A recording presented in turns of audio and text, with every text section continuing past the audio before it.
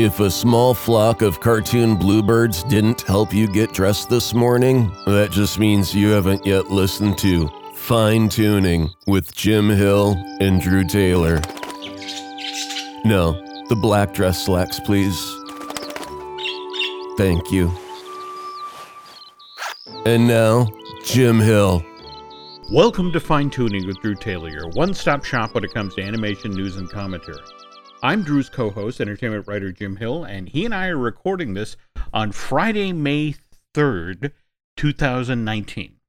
Tomorrow, Drew, the 4th, I know, Star Wars Day, but also it's the 19th anniversary of Steve Jobs persuading Brad Bird to come work for Pixar. Oh, I didn't know that. Yeah. And as you know, Brad Bird is a very close friend of mine now, after my Light the Fuse interview. As I would expect, Yes, I bring up Brad Bird because I got to see him speak at the Academy of Motion Picture Arts and Sciences a while back, and he had these interesting theories about Hollywood, and one of them is that Hollywood is a big dumb shark, that whatever makes money, whatever is successful, Hollywood wants to do again. But the problem is they always learn the wrong lesson. That, for example, if two movies come out in the same summer and they make money, but the leads are wearing red hats, that's the lesson that Hollywood takes away. Ooh, we need to make more movies with red hats. Brad, the guy who brought us Iron Giant and The Incredibles and Ratatouille, and of course, his Mission Impossible movie, he's still out there swinging. Yeah. Can we officially talk about what he's working on yet, or has that leaked? No, the musical? Yeah. Yeah, I think he's been pretty open about it on Twitter and stuff. So, Yeah. I don't know we don't know what it is exactly, but yeah, it's at Columbia, I think. I mean, the last email I sent him, I got this very kind of dark email back that said, Brad Bird is no longer an employee at Pixar. And I was like, okay. Sorry. Well, okay. Yikes, yeah. And please disregard the lump in the lawn. That had these two events are entirely disconnected. Yeah. Pivoting to an entirely different subject here. So think about it. Just last week, you and I are talking about Pokemon Detective Pikachu. You got to see it.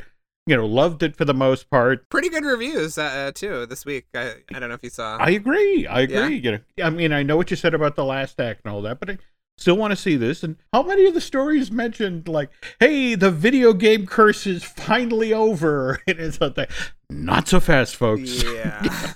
All right. Oh, my. Rewind. Yeah. Sonic the Hedgehog. Have you ever seen anything like this? I mean... No. The trailer or the reaction to the trailer? All right, let's start with the trailer. It drops on April 30th, and there are some huge effects companies behind this. I mean, Industrial Light and Magic, Digital Domain, Moving Picture Company, and of course, Blur Studios. Mm-hmm. Were you expecting that look?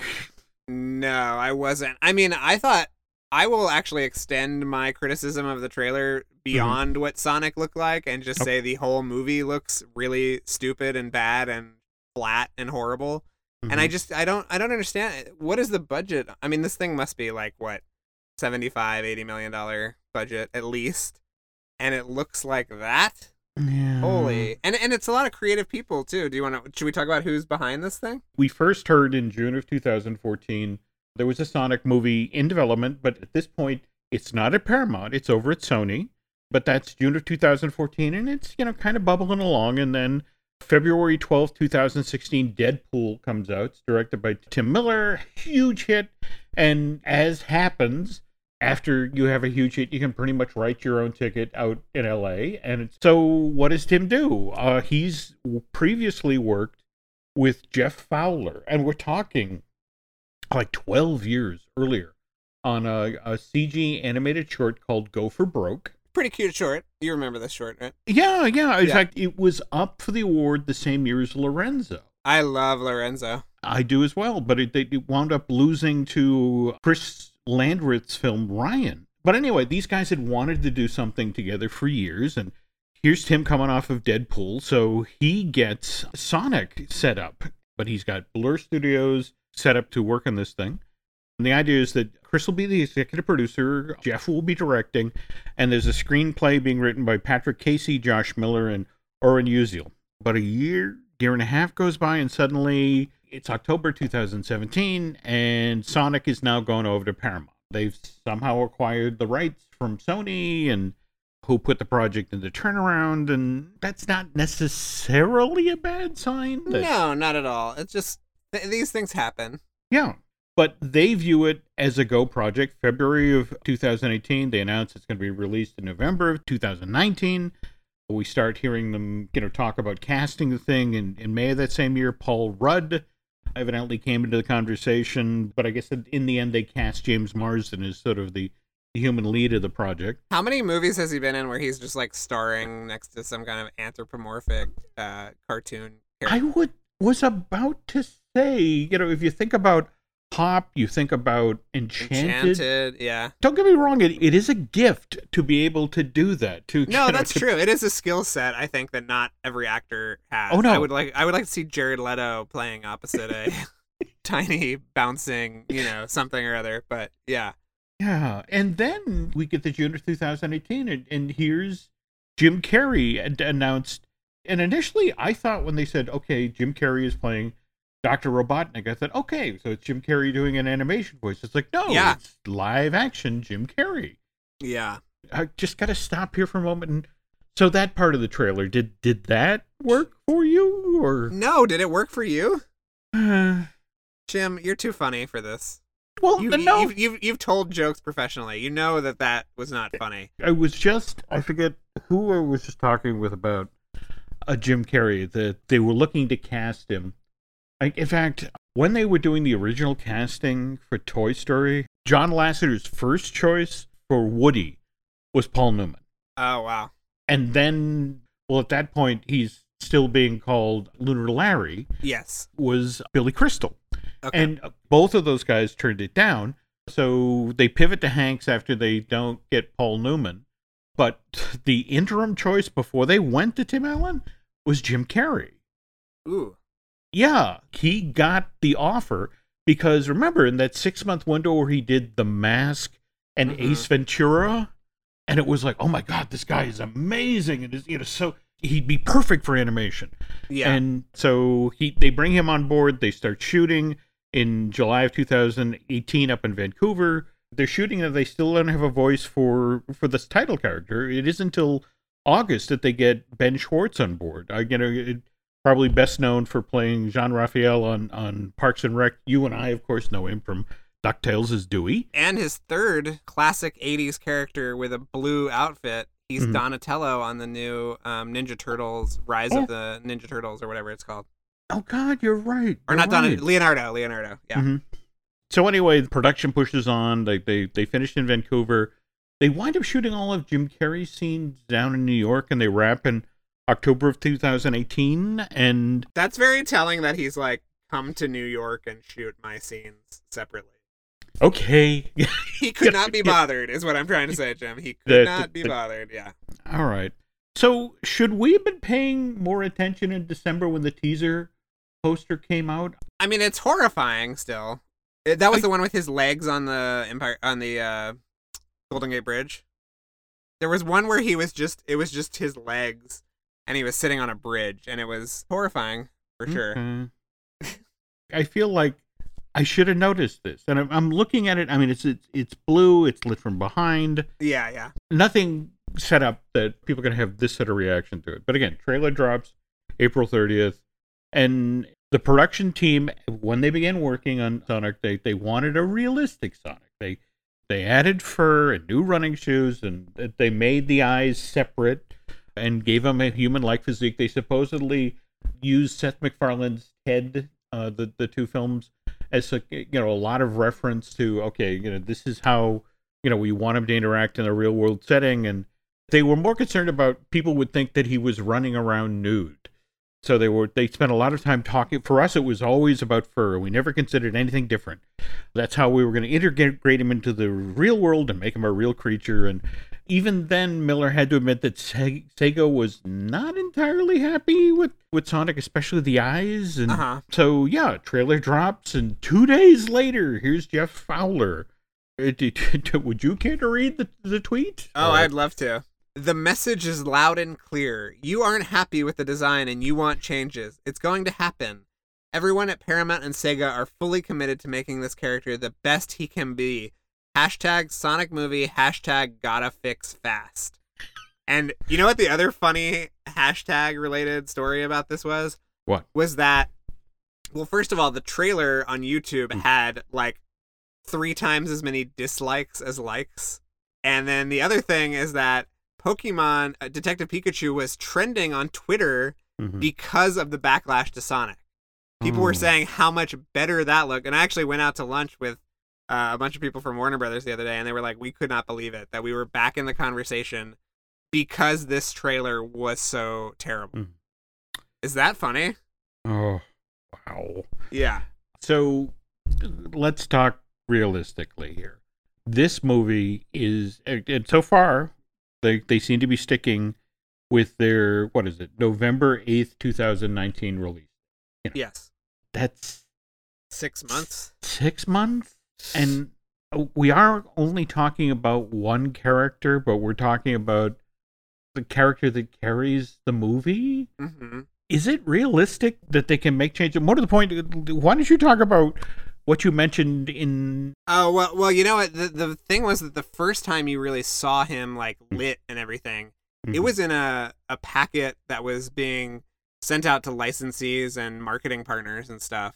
Which leads me to believe that right now in China, they are already making Happy Meal toys, action figures, bed sheets, all of that stuff that is going to have this version of Sonic. And you know what? It happens more frequently. I had a Kleenex box not that long ago that had the original design for Hey Hey on it from Moana. You know, when he was angry. And it was like, oh, this is what happens. Like, you don't finalize the design, but stuff still has to be made and put to market. So I feel like it's going to happen with this big time. I mean, can you think about how much stuff is being produced right now for this movie?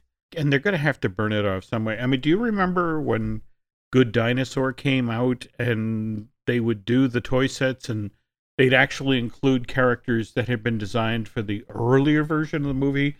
Considering I was an employee of Disney Consumer Products at the time, I have no idea what you're talking about, Jim. No idea. Okay. I remember asking people, like, who are these dinosaurs? And they were like, don't talk about it. What dinosaurs?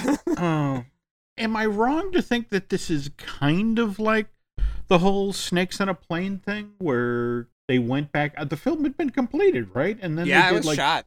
Yeah, of five days of additional scenes just because of what, you know, the reaction online. That, you know, people were so excited, but they wanted campier, they wanted it more fun, and yeah, it still bombed, but they had input. Yeah, I mean, to a much bigger degree. But yeah, I mean, it is interesting the effect of social media on a movie that's already been shot. Like, that's crazy. And it's interesting because it's not some disgraced star that they have to replace or, you know, something like that. This is the main character in a family movie.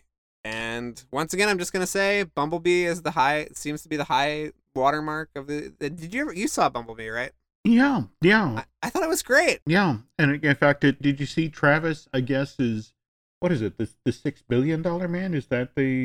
Yeah. That sounds great. I'm just a little more concerned about Laika, but, you know, because... Well... Okay, good. More power to Travis. And speaking of having to change out disgraced actors, the news began to break about, I don't want to say poor Jim Cummings, because this is a divorce case or this is a custody case that's going on right now, but Jim is in court right now battling with his ex-wife over the custody of his 2 daughters, and it's getting ugly, folks. There's a lot of tough stories coming out, and you want to find out the specifics, just Google Jim Cummings and custody case, but this can and probably will get problematic for Disney. I mean, Jim Cummings is the voice of Winnie the Pooh. He's the voice of Tigger. He's the voice of Pete, let alone, Darkwing Duck. And you were just saying that, you were writing on the brand new... Oh, yeah, the Pirates of the Caribbean. Yeah, there's a scene in the Pirates of the Caribbean where there's a scabrous pirate, and it's Jim Cummings going, I need Captain Jack, or whatever. That's a terrible impression, but you get the idea. But the fact that he's permeated attractions as well. And remember when I did my little report from the 90s night, he had recorded a special Darkwing Duck intro for the fireworks show that was done that night. So he is everywhere. The one place he isn't right now, and it is kind of a surprise, is the DuckTales reboot, which, as the voice of Darkwing Duck, I kind of surprised they didn't bring him back, but it has been a long time between new episodes. So whatever happened to Della Duck dropped in the first week of March, so a lot of us waiting for them to get going again. And what are we supposed to make of this programming event that Disney Channel is doing? We've got 8 episodes of DuckTales dropping in 11 days. Yeah, I don't get it at all. And I'm sure we're going to have like 8 months without a single new episode afterwards. That's the part that's... Well, we've already had the show renewed for season 3, but folks, the show will go live on Tuesday, May 7th, and tonight on the Disney Channel, the first of the new episodes, The Treasure of the Found Lamp, runs, and then there's a new episode on Thursday, there's a new episode on Friday, and then the following week, there's a new episode every night, Monday through Friday. And I would mention the titles, but to be honest, they actually give away a lot of story. Well, do we think that The Treasure of the Found Lamp is in relation to the movie that came out in the early 90s? Treasure of the Lost Lamp? I wonder, because the teaser for it is this wonderful scene where Scrooge walks into the room with the djinn who's traveled from the Far East to collect the lamp, and funny thing, we seem to have misplaced it. That appears to be the conceit of the entire episode. So they all look like a lot of fun, but I've so enjoyed what they do with DuckTales. I don't want to give too much away other than from season 1, we may get to see Lena again, and likewise, we may pick up with what Della has been up to on the moon, but beyond that, you're just going to have to tune in for between May 7th and May 17th on the Disney Channel. We will. People make fun of us, Jim, on Twitter for loving DuckTales so much, but... Do they really? They say we toot its horn quite regularly, but just as many people have said, I've watched it because of you two, and I love it. So, what about that? Oh, okay. Then I'm happy to hear that. This makes me kind of reluctant. If we have that level of power, Drew, are we now going to compel people to get on planes and go to London because of the Prince of Egypt musical? I hope so. This just broke last night, right? So this is the DreamWorks hand-drawn animated film from 1998. With the score from Steven Schwartz. And there's always been this discussion about, it has this wonderful, Steven Schwartz score, and when is somebody going to make a show out of it? And over the last 4 years or so, there have been a couple of sort of trial balloons. There was a production up in Saco, Maine, of all places, in 2015. Another out in Silicon Valley in 2017. And then one just last year in 2018 out in Utah. But especially the one at I want to say this right, Tuahakan Amphitheater, the emphasis was on it. It was a spectacle. It was a giant show, huge cast, enormous sets. But now it's being prepped to go in the West End, in the Dominion Theater, which mid-size, I want to say. Okay. I wish them well. And if you go, there's actually a trailer of sorts for the Utah version of the show up on YouTube that I highly recommend checking out. Very colorful. The score is still very strong, but at the same time, it's just sort of like these days, it's all about whether or not a show can tour. And pivoting here to Disney theatrical, we're celebrating this year the 25th anniversary of the opening of Beauty and the Beast on Broadway. And Disney Theatrical's been commemorating this in a lot of different ways. They brought together members of the casts of a number of the shows on Good Morning America, and they sang this amazing medley from all the hits, and the not so much hits. Josh Strickland was there for Tarzan. I saw Tarzan on Broadway. Did you? Yeah. Where were you seated? Yes. Well, I thought that opening was so cool when it's sort of like a top-down view of them on the beach. That was so cool. It was, if you were seated in the first 8 to 10 rows. You remember, right. This is in the Richard Rodgers, which had a balcony that really stuck out quite a ways. And this is actually how I came on Disney Theatrical's radar. Anyway, I went to one of the early previews of the show. I mean, maybe the first or second preview of the show. And I scored a seat that was virtually in the back row. Uh-huh. And so, yes, it's the opening of the show. And it's like, and for like 2 minutes, it's like, what am I looking at? What am I looking at? Why is everybody going oohing and ahhing? And then finally, you could see Tarzan's parents walking down the back wall of the theater. And that then became, think about how much flying and climbing and jumping there was in Tarzan. And the realization that, wow, half of the people who are in the orchestra can't see half of the stage. Yeah. And for a show with as much flying or swinging or however, this was going to be a problem. And I wrote a story after that to the effect of, look, I'm not passing judgment on the show, but I'm kind of passing judgment on the theater, that maybe this wasn't the best choice of venue. And wasn't it supposed to be a theater in the round experience at one point? God, you can actually, if you pick up Mike Sorrell's Making of Tarzan on Broadway, they actually show the art for the original design. It was going to be very much in the Cirque du Soleil style, with giant trees holding up the tent. And the show basically happened over your head. You sat there in the audience, and there was a stage in the middle, but it was a lot of climbing, a lot of flying, but in the end, Disney was like, well, how is this going to be affordable?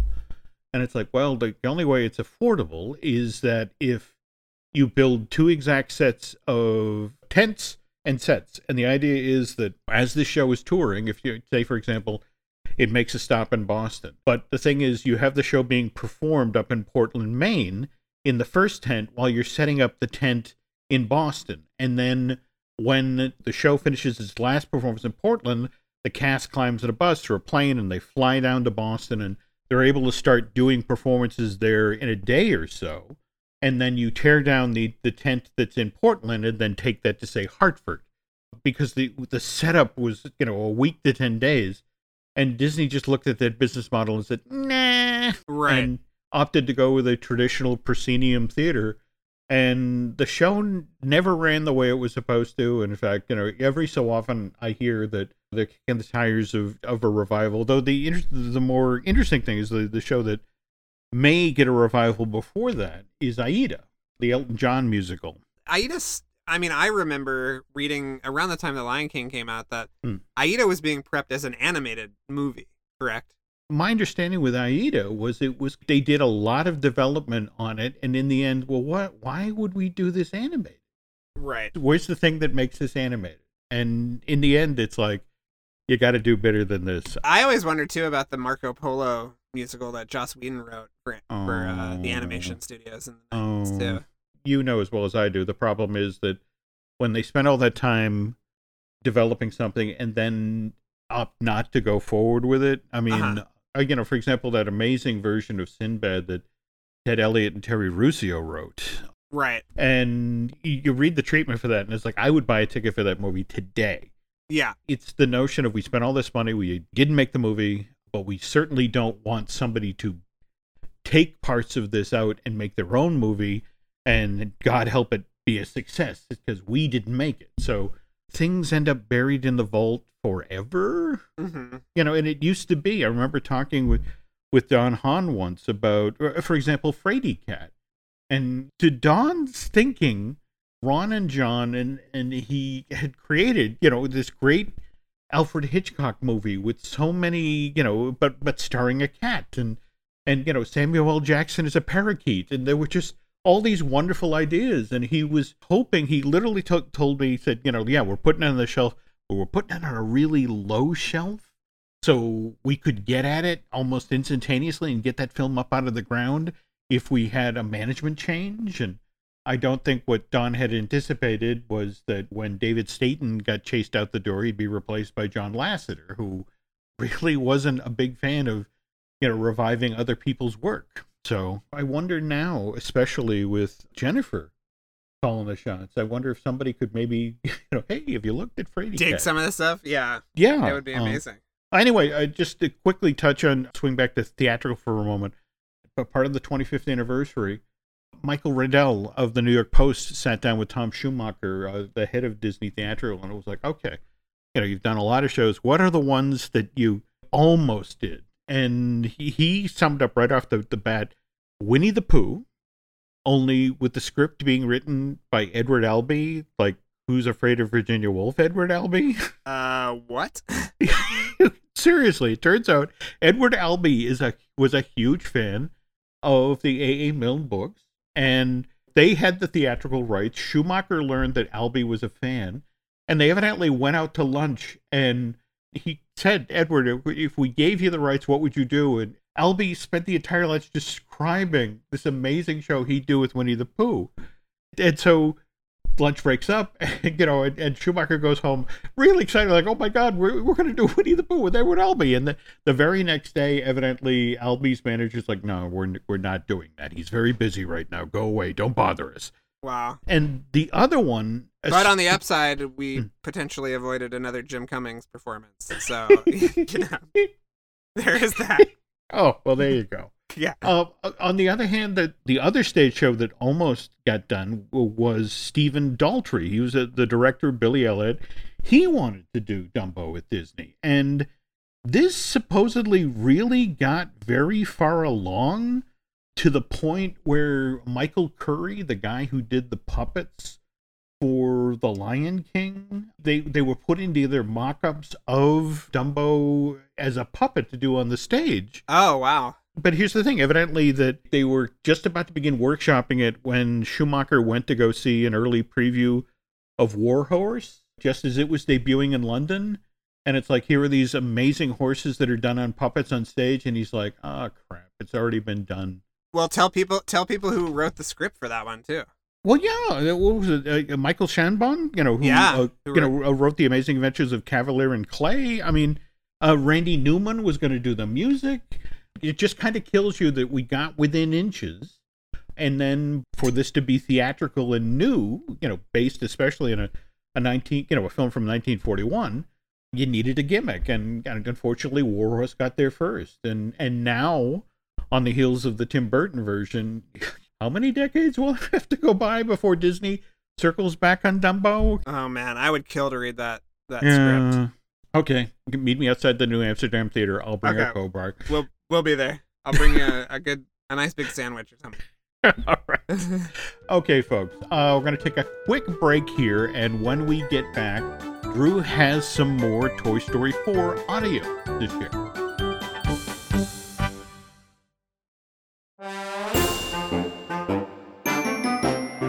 And we're back. So this is the first of many Toy Story audio that okay. I'm going to share. But okay. I thought it was very interesting for our animation and Disney theme park fans. Oh, absolutely. I mean, but what do you want to start with? Do you want to start with Josh, or this interview is an interview with Josh, and then he's with his two producers, Jonas Rivera and Mark Nielsen, and we talk about how time works in the Toy Story universe now, because I was wondering, the original three movies, the time is pretty, it's not exactly, the same amount of years don't go by as they do in the movies, but it's pretty close. Yep. And it seems like no time has really passed since 3. So we talk about that. We talk about where Totoro is. We talk about Tinny, the toy from Tin Toy. And we also talk about whose idea it was to put Figment, the dragon from the Imagination Pavilion, into Toy Story 4. So I first wanted to ask this is a little philosophical question, but how is time working in the Toy Story universe now? Because the first 3 were... There was more time between movies, but it kept pretty on kind of track. Andy's life, yes. you mean? Yeah. I see. So this seems to be no real time has passed since 3, right? And you open with a flashback, so it's sort of interesting. Yeah, it's fair. Yeah, That's a fair point. The interesting thing is that we've done the TV specials and the shorts as well.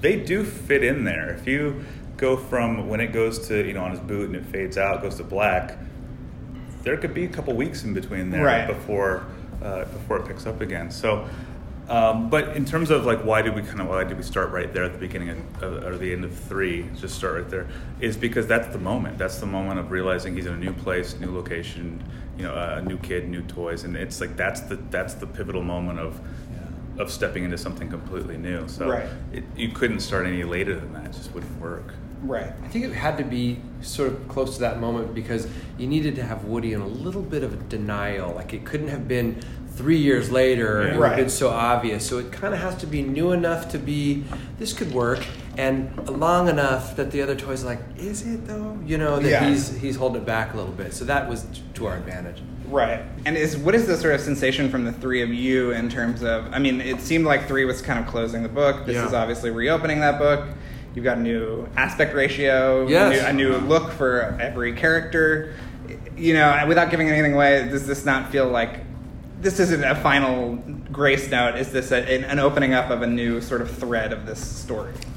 I think we've debated that openly. Like when we looked at the first 3 again, which we did multiple times, one of the things we talked about, and it really was, I remember Andrew kind of saying, because I was saying, I feel like that ending is so good in the 3rd one, that the trick is how do you start it back up? And he almost, not mad, but he's like, no, that's never been the end. That was the end of Andy's story, and that's the external plot.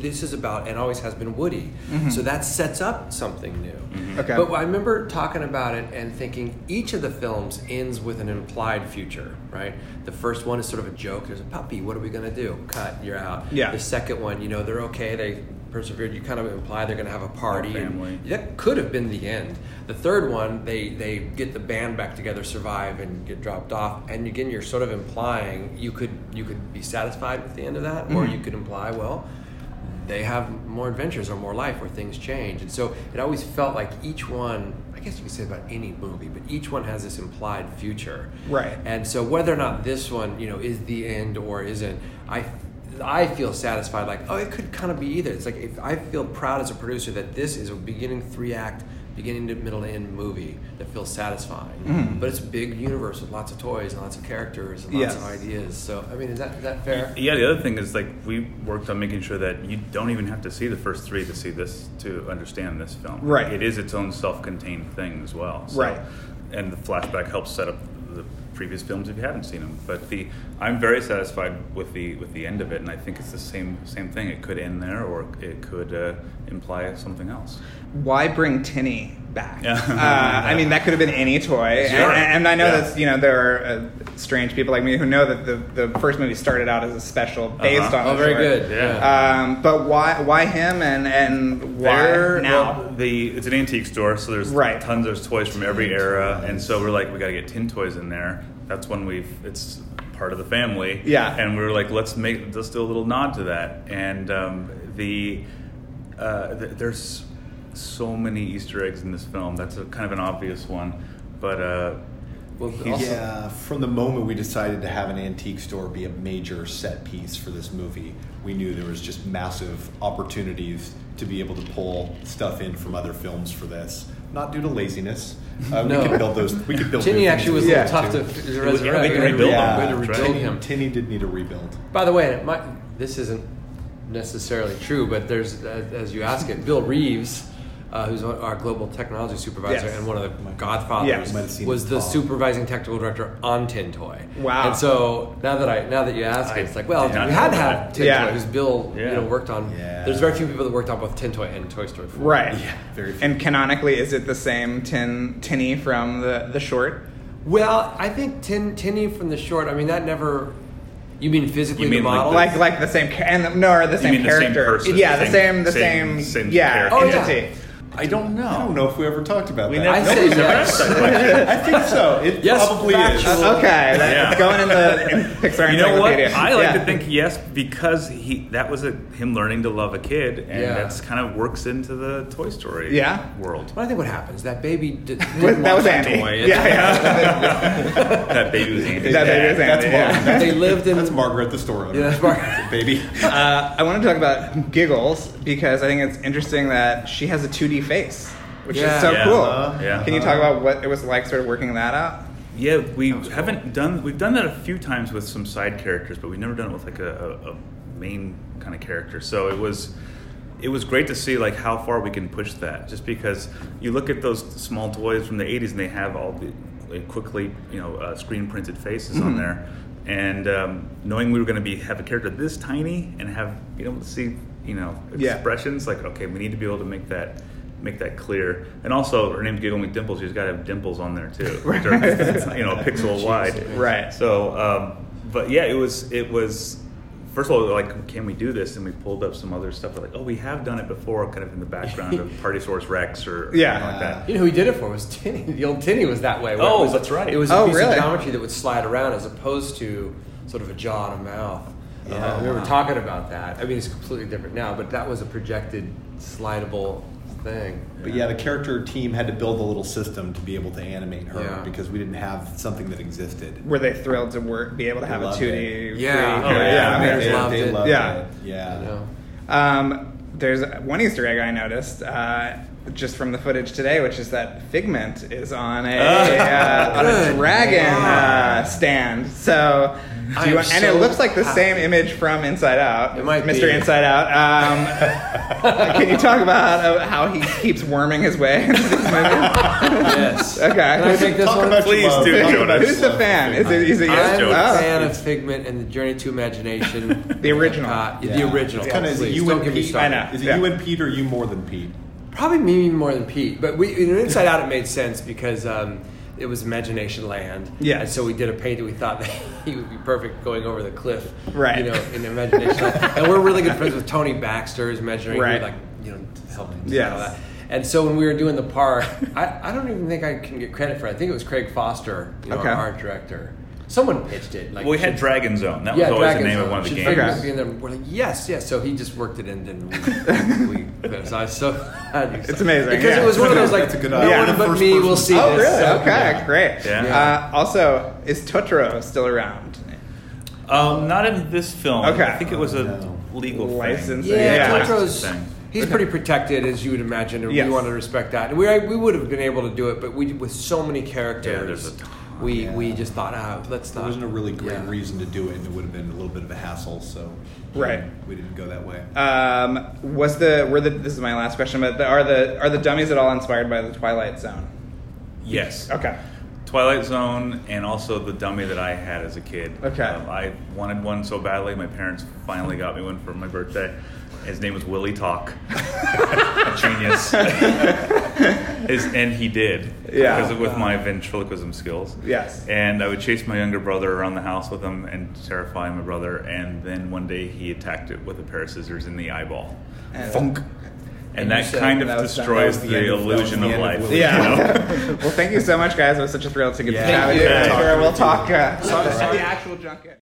There's a wonderful interview that Josh just did, and he was talking about the whole notion of bringing Bo on the canvas, and especially we wanted with this film that if you were ever to sit Woody down and ask him what the most important day of his life was, it would be the day that Bo came back into his life. Right. And geez, talk about pressure, delivering on that idea for the story. And especially when you consider how many different iterations of this film they went through before they finally, found their way into this material. We've heard Annie Potts talk about how 70% of her dialogue was thrown out and that she had to re-record. I mean, I'll be very interested to see what the story of this movie is. In 10 years, we'll get the real story about what happened. Oh, no doubt. No doubt. The footage that I saw at Pixar and talking with these guys, I'm feeling very confident that this is something really interesting. And to the point about Bo, throughout the whole press day, which I can now sort of openly talk about, they kept reiterating, that they had a lot of freedom to redesign Bo because she hasn't been seen in a movie in 20 years. She hasn't been in a movie since 1999. So they really pushed her and exaggerated her, and it's a really amazing looking movie, and I can't wait to see the rest of it, the other hour that I didn't see.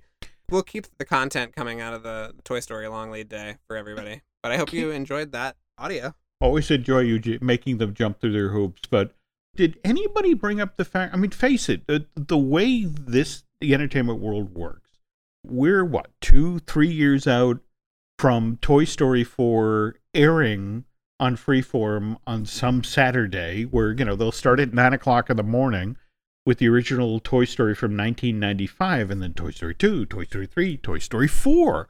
Yeah. And is there any, did they express any concern about the notion of when you drop Bo from 95 or 99 alongside Bo of 2019, that it's like, she's had a lot of work done? No, they actually supplied us with an image that was a picture of Bo from 1995 versus the picture of Bo now. So, I mean, they're very proud of the technological work that went into it. They're, I think, happy with the story. I think it's mostly for nerds like you and I who will notice that this is a different rigging system on this character or whatever, a different lighting scenario. But what I like about it is the movies, they kind of become more mature looking as they go on, even if the story isn't that much deep. I mean, I think they're always very impressively sort of deep. But yeah, this one is definitely the most kind of like muscular looking movie of all of them. I think I talked about it before that it's the first widescreen Toy Story, so it really looks like a movie. Yep. Which is good too, because after Toy Story 3, there were the 3 shorts, and the 2 TV specials, which were very TV. And I know you and I both love all of those, all those things. Yeah. But it's nice to say it like okay, here it is. It's a movie again. It's widescreen. It's big. It's it's kind of a cool kind of mission statement in that regard. We'll be getting more statements from more members of the creative team in the weeks ahead, thanks to, again, all of the great audio you've scored at the long lead, and who knows what you'll get as we get to the other events here. So yes. But if people can't wait for more Drew Taylor goodness, they have your other podcast. Yes, I have Light the Fuse, which we did our mailbag episode this week. We've got a great episode starting next week with Barney Berman, who is the makeup guy from 3. He actually won an Oscar for JJ's Star Trek. Oh. And he actually tells a really interesting story that connects Star Trek to Star Wars, which I won't give away here.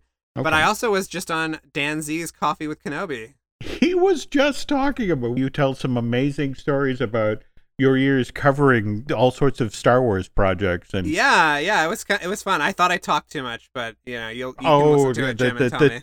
There is no such thing, bro. That's half the reason you and I bonded, is that neither of us can shut up. That's true. That's very true. And speaking of not being able to shut up, you had mentioned the Too Many podcasts that I do. We have Disney Dish with Len Testa. We have the one you just mentioned, Looking at Lucasfilm with Dan Z. In addition to Marvelous Disney, which I do with Aaron Adams.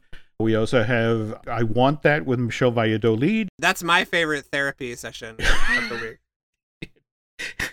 Yeah. How do we talk to each other civilly and also bring up Zoom Zooms? It's an amazing experiment, Jim. And the hours of therapy afterwards certainly help. And finally, Universal Joint with Dustin Fuse. Drew and I will be back with another episode of Fine Tuning next week, but till then, thanks for listening.